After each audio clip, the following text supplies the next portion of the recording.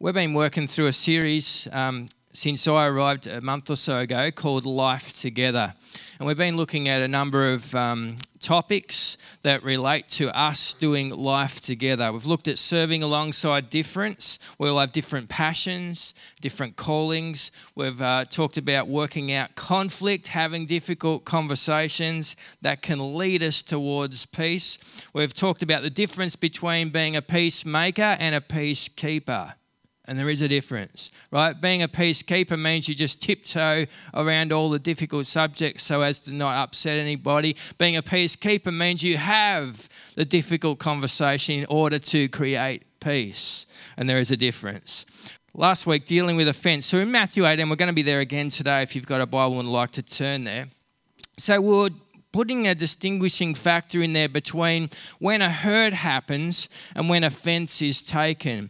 And there is a difference there, because hurt is what happens to me, offense is what's happening in me, right? And there's a vast difference there. Please understand the difference. Hurt is what happens to me, which I have little or no control over. Offense is what happens in me, which I have ample control over. The other person can hurt me, but the other person cannot control what goes on inside of me. That is my business. And I choose to either let offense settle in my spirit and become that bitter and twisted person, or I learn forgiveness, which is what Christ is calling me to. As Christ has forgiven you, so you are to forgive others. Today, fast forwarding on from there, what about when the hurt keeps coming? What about when that toxic person just keeps coming at you? And it's not just a matter of forgiveness, it's a matter of broken trust. It's a matter of, I've got zero confidence left for that person now. I mean, they just keep hurting me over and over and over again. And Jesus has given us the recipe in Matthew 18 as far as forgiveness goes. But what about when it's the third, fourth, fifth, sixth, seventh time? What then? Do we continue to do life together when you've got zero trust left for a person? This is a dilemma we're exploring this morning. And so let's turn our attention to God's word. Matthew 18, reading from verse 15. So we're reading again from where we took last week and then on a little more. Matthew 18:15. If your brother or sister sins, and last week we said they will. They will. Go and point out their faults just between the two of you. If they listen to you, you have won them over. But if they will not listen, take one or two others along, so that every matter may be established by the testimony of two or three witnesses. If they still refuse to listen, tell it to the church. And if they refuse to listen even to the church, treat them as you would a pagan or a tax collector. Now, we said last week that doesn't mean you hate them, right? How would you treat an unbeliever? You would love them, but your trust towards them would change. What you would share with a brother or sister in Christ compared to what you would share with a stranger is different. Let's read on verse 19. Truly, I tell you, if two of you on earth agree about anything they ask for, it will be done for them by my Father in heaven. For where two or three gather in my name, there am I with them. We talked last week about that being perhaps the most misquoted verse in the whole of the Bible, because we use it to kickstart a prayer meeting, but actually it's a verse of judgment, right? It's a verse how judgment is established before God. By the mouth of two or three witnesses, a matter is established. It's referring back to an Old Testament principle and law. Verse 21, Peter came to Jesus and asked, you can hear the exasperation in his voice, how many times shall I forgive my brother or sister who sins against me? Up to 7 times? Jesus answered, I tell you, not 7 times, but 70 times 7. And so we're asking the Lord to add his blessing to the reading of his word. What do we do when trust is blown? How do we continue in fellowship? How do we continue to relate to someone when we just can't trust them anymore? Just the mention of a person's name would conjure up feelings for some of you today of dread and of memories and of hurt. And it's like, just hearing their name, it's like grinding your fingernails down a chalkboard. It grates on me just to hear their name, because you haven't given that person 1, 2, or 3 chances. That person has blown your trust many times over. What do we do then? Well, there comes a time where no, we don't hate a person, but yes, our trust towards them has been blown to pieces and is now non-existent. Where do we go then? I wonder if this is a point of exasperation Peter is here, reached here in Matthew 18. He's ready to pull his hair out. He's like, Lord, how long do I have to bear with Kyle? How long do I have to bear with Katie? Because I've got nothing left for them. They have shown over time in many and various ways they're unreliable. Do I just keep reaching out and giving them another chance? Because it gets to the point where it feels like you're throwing your pearls before swine. It's kind of like, here I am holding out my heart. This person just comes by and treads on it without any thought or sensitivity or understanding of what they're doing. And if I keep holding out my heart, it's like I'm enabling destructive behaviour. What do I do? Peter is being vulnerable here. I think the sentiments here in verse 21 that he names, and thank God Peter names them, because he says what most of us only dare to think. He says it, he names it, he verbalizes it. How does life work, Jesus? Because it sure ain't working here. What do I do? I've got this brother, he's such a nuisance. To continue to persist with him is unthinkable. He keeps acting like a goose. How long do I have to endure with him? Unfortunately, Jesus gives an answer that seems a bit unrealistic. Practice unlimited forgiveness, Peter. Who gets comforted by that response from Jesus? I don't find it at all helpful. I mean, just keep forgiving him, Peter, hundreds and hundreds and hundreds of times. It's a bit confusing because the Bible says of itself it contains truth that sets us free, but I submit that doesn't sound at all liberating. Practice unlimited forgiveness towards your brother. Don't restrict forgiveness. Let it be a constant flow that just comes from your spirit, Jesus says. He puts forgiveness in an entirely new category. Don't think about it as something you occasionally call on in an emergency. No, just make it part of your ongoing daily life. Forgiveness is just supposed to flow through you like a tap. Don't treat it as a resource in short supply. Jesus says it's as natural as your next breath. Forgiveness. Think of it like that. This is completely new territory for the disciples. In a first century Jewish context, the standard from the rabbis was 3 times. 1, 2, 3. 3 strikes and then you can wipe the person out. That was their understanding of forgiveness. So what I see happening here is that Peter's here's the 3 strikes mode that the culture was. Peter's taken it to a whole nother level by saying, Jesus, how about 7? I mean, I know you're pretty fond of that number. I suspect Peter was expecting to get praise from Jesus, for Jesus to look upon him and smile and go, wow, you've really got it, Peter. I mean, you've over doubled the societal standard. But then Jesus goes, it's like, come up here, Peter. You're nowhere near my standard. Now, they would have been, I think, rather confused. Here, I think Peter was expecting to wow Jesus, and yet Jesus goes, no, don't think 77 times or 70 times, try 490. Jesus blows Peter's numbers out of the water, teaching us that forgiveness has actually got little to do with numbers and everything to do with attitude. Jesus does away with limits and calculations and formulas, and he puts up for us his standard of unlimited forgiveness. And we'd lose our mind if we tried to count up to 490. And I think that's the very point. Do away with the scoreboard, Jesus says. Why? How is it possible? How is it possible for our hearts to tolerate being hurt that often by the same person? It's impossible. We cannot possibly do this, can we? Before you tear Matthew 18 of your Bibles in despair, let's consider 3 big ideas about what forgiveness actually is before we think about how we might go practicing it.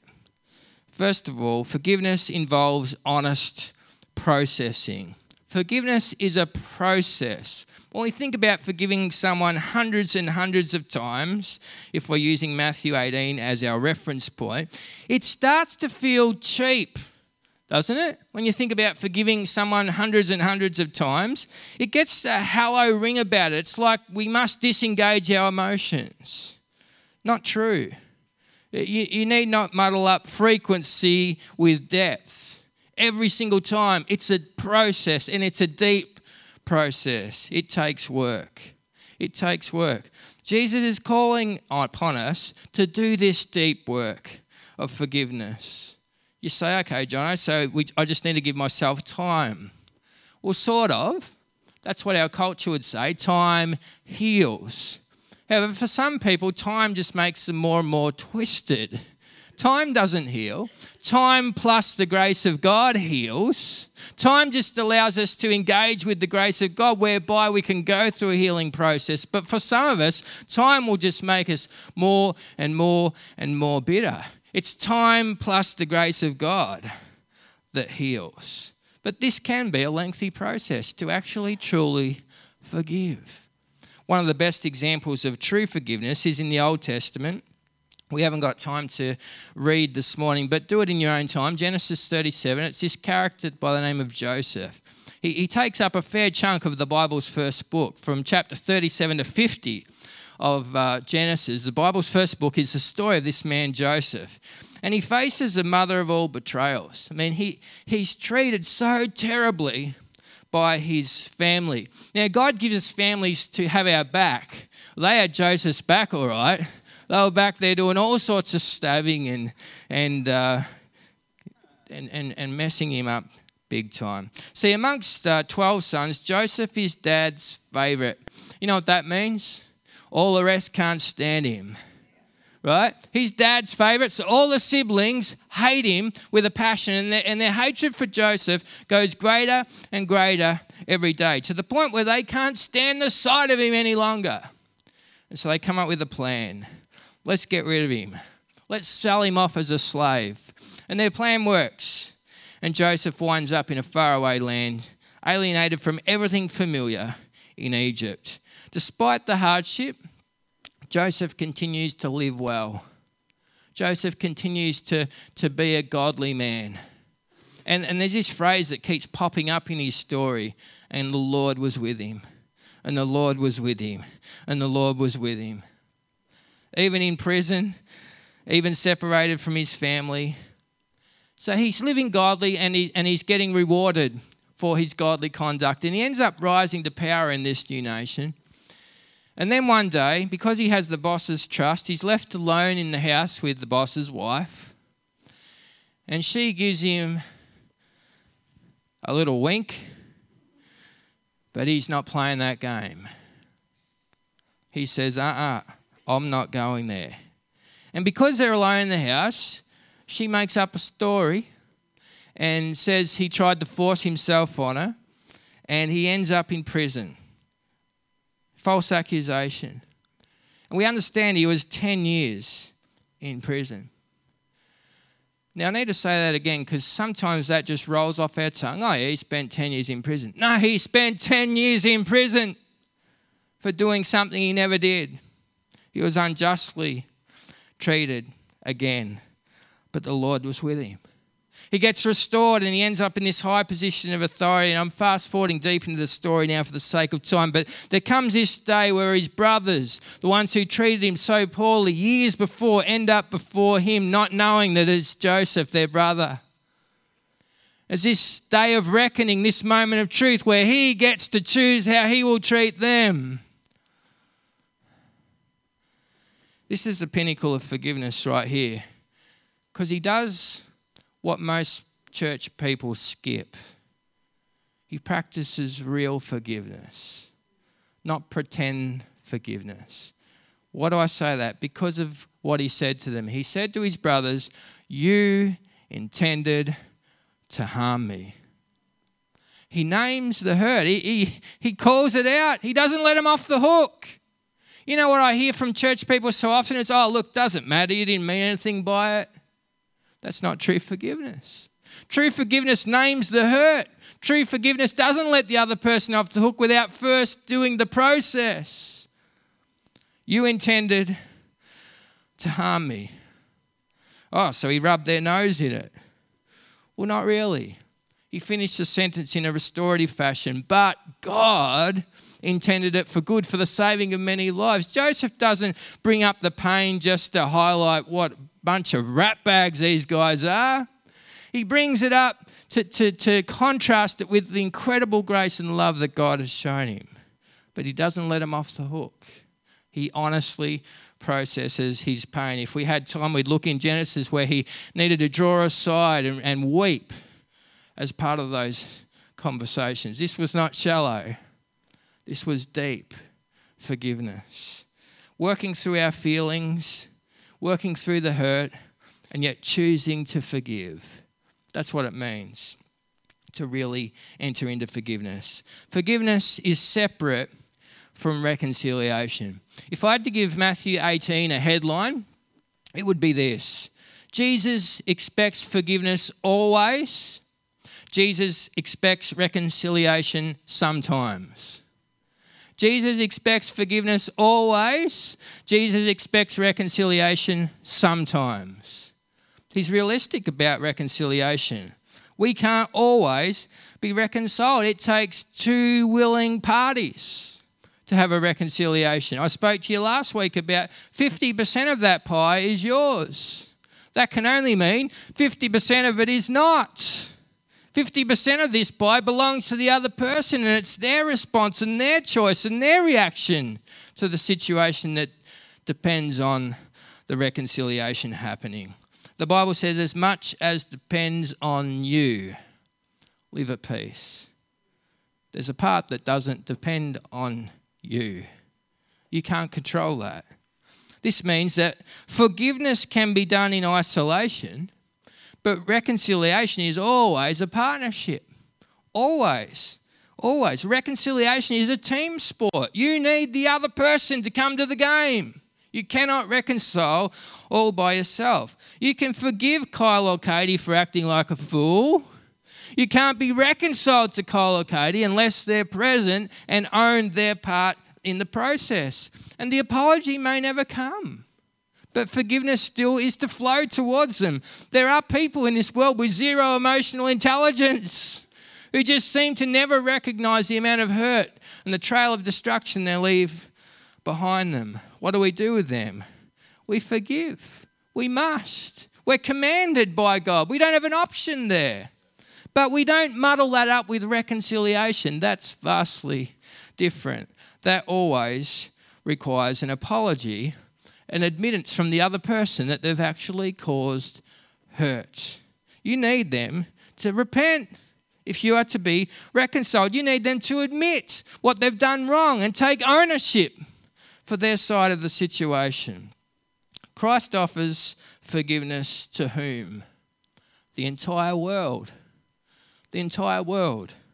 So forgiveness is available to everyone.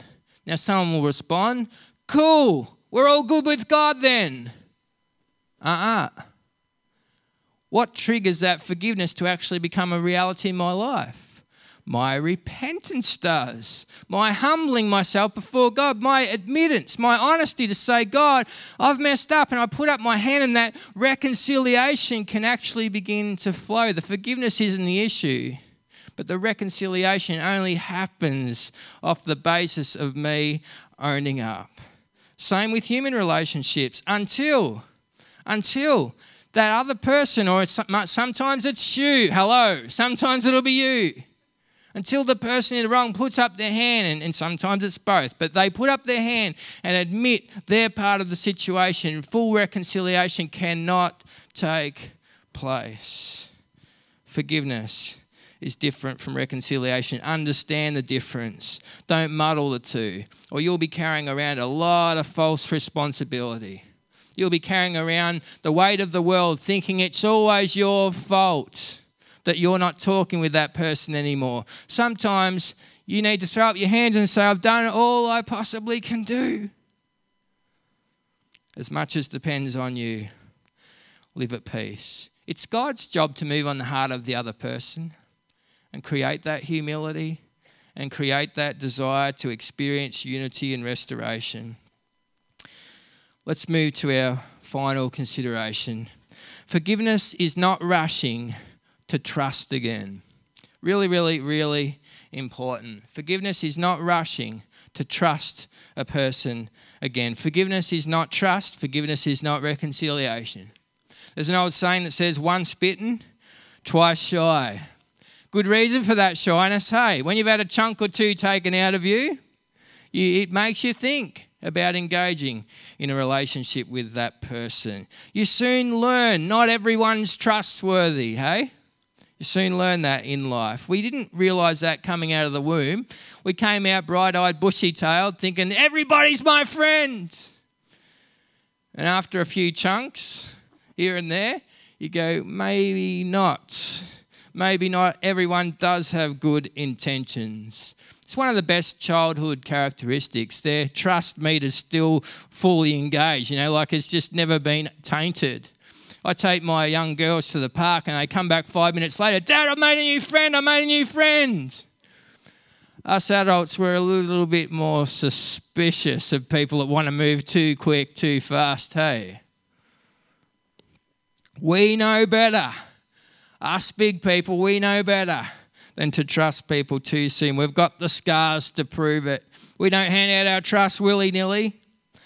Rather than seeing this hesitation as a negative thing, and most certainly it can be if it's fear-driven. If it's a fear-driven caution, then yeah, that's not healthy. And actually, I had a day out with the Lord the other day where I had to process some stuff and some hurts in my life and that relate to trust. And the Lord did some deep work in me in this space and showed me that on some occasions, for me, it's been fear-driven. That's not good. That's unhealthy. On the other hand, there's some wisdom here. In fact, I'm going to suggest to you that Christ himself was slow to trust. Let me show it to you in John 2. Now, while he was in Jerusalem at the Passover festival, many people saw the signs Jesus was performing and believed in his name. But Jesus would not entrust himself to them, for he knew all people. Some translations will say he knew their hearts. He knew what was really in their hearts. They're coming to him, bowing down, saying, Jesus, you're the best thing since sliced bread. And he's like, really?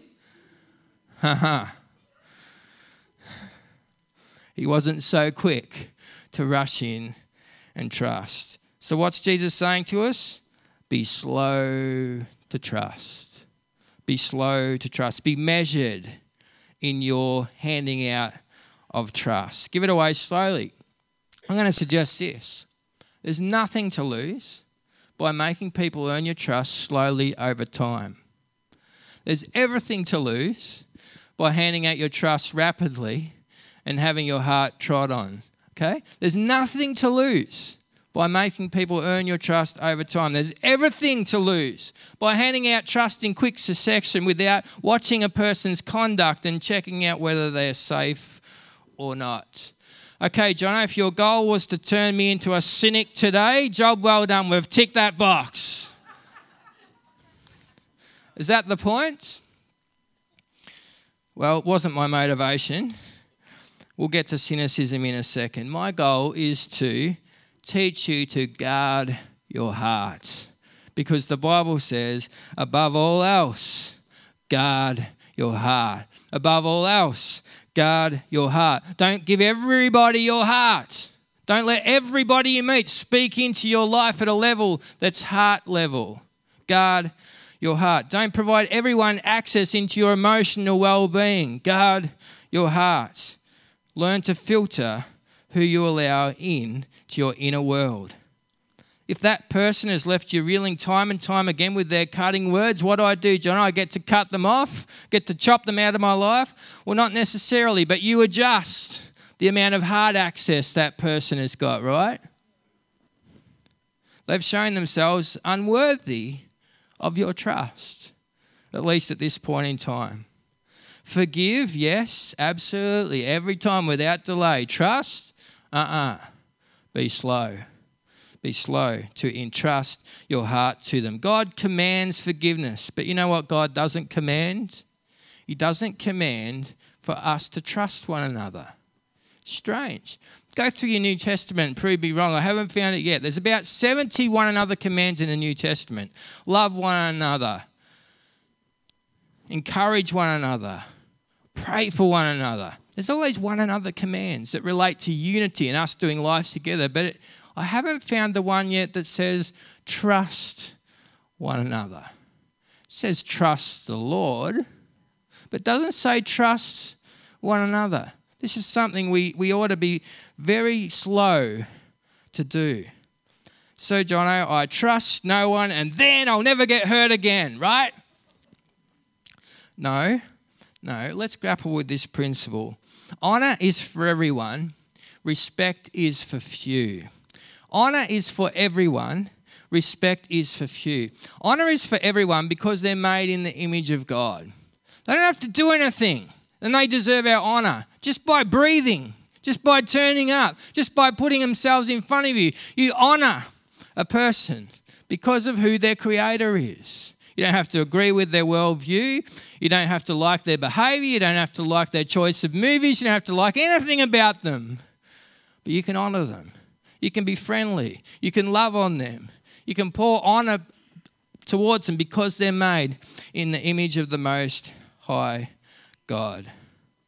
Respect is different. I quote Craig Groeschel here. Honour is given, respect is earned. Honour is given, respect is earned. I can honour anyone and everyone, and I should, because they have value, because they're made in God's image. I don't have to respect everybody. What's the difference? Well, the difference is what's going on in me internally. You would hope that the other person on the other end of that experience doesn't know the difference. But in actuality, what I'm telling you is hold your respect just for the few. Hold your respect for those who've deserved it. Who deserves it? Those who've been in your life 10 years and shown themselves faithful time and time and time again. They deserve respect. It's behavioural. They turned up when they said they would be there. They didn't lie. They didn't cheat. They did the right thing by you. Respect them. It's behavioural. Respect them. Honour, though, is different. We don't need to know a person well. We don't need to trust a person. We can just honour them because they have value before God. Even if they've harmed you many, many, many times, you've had to forgive them many, many, many times, you can still extend grace and forgiveness and friendship and honour towards them just because they're a human being. Therefore, they deserve it. Do you understand the difference? This helps us. This helps us separate forgiveness and reconciliation. It's kind of a line that helps me know. It keeps me from cynicism because that person that's hurt me over and over again, I feel like giving them nothing. And God says, no, you've got to honour them. You continue to love on them. You continue to be friendly. You continue to uphold your side of the equation by honouring them. But the respect part, that's a special thing. And that's held for the few. As the music team come this morning, can I suggest that forgiveness this morning could be as simple as this: in trusting God with our pain. In trusting God with our pain, just giving it over to Him. Instead of wanting to strike back at the person who's hurt us, it's bringing that confusion, that ugliness, that hurt before the presence of God. There's 101 legitimate definitions for forgiveness. This is just one. We're going to sing in closing this morning, Amazing Grace. And I just invite you as we sing this song to bring all of these broken pieces of your life and relationship before the living God. And maybe today for you, the reconciliation needs to first start with God before you can experience it with others. If you've wandered from God, or if you've never actually given him preeminence in your heart. You've never told God, I trust you. I'm giving my life over. And that's the starting point to all this. Would you stand for prayer?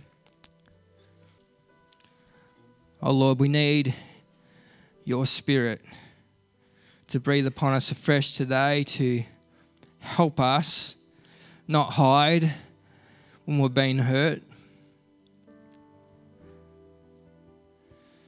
but to bring it to you and to entrust you, God, with those painful parts of our lives that we can't understand. And so, Lord, we surrender to you today. We thank you, God, that you are the safe place.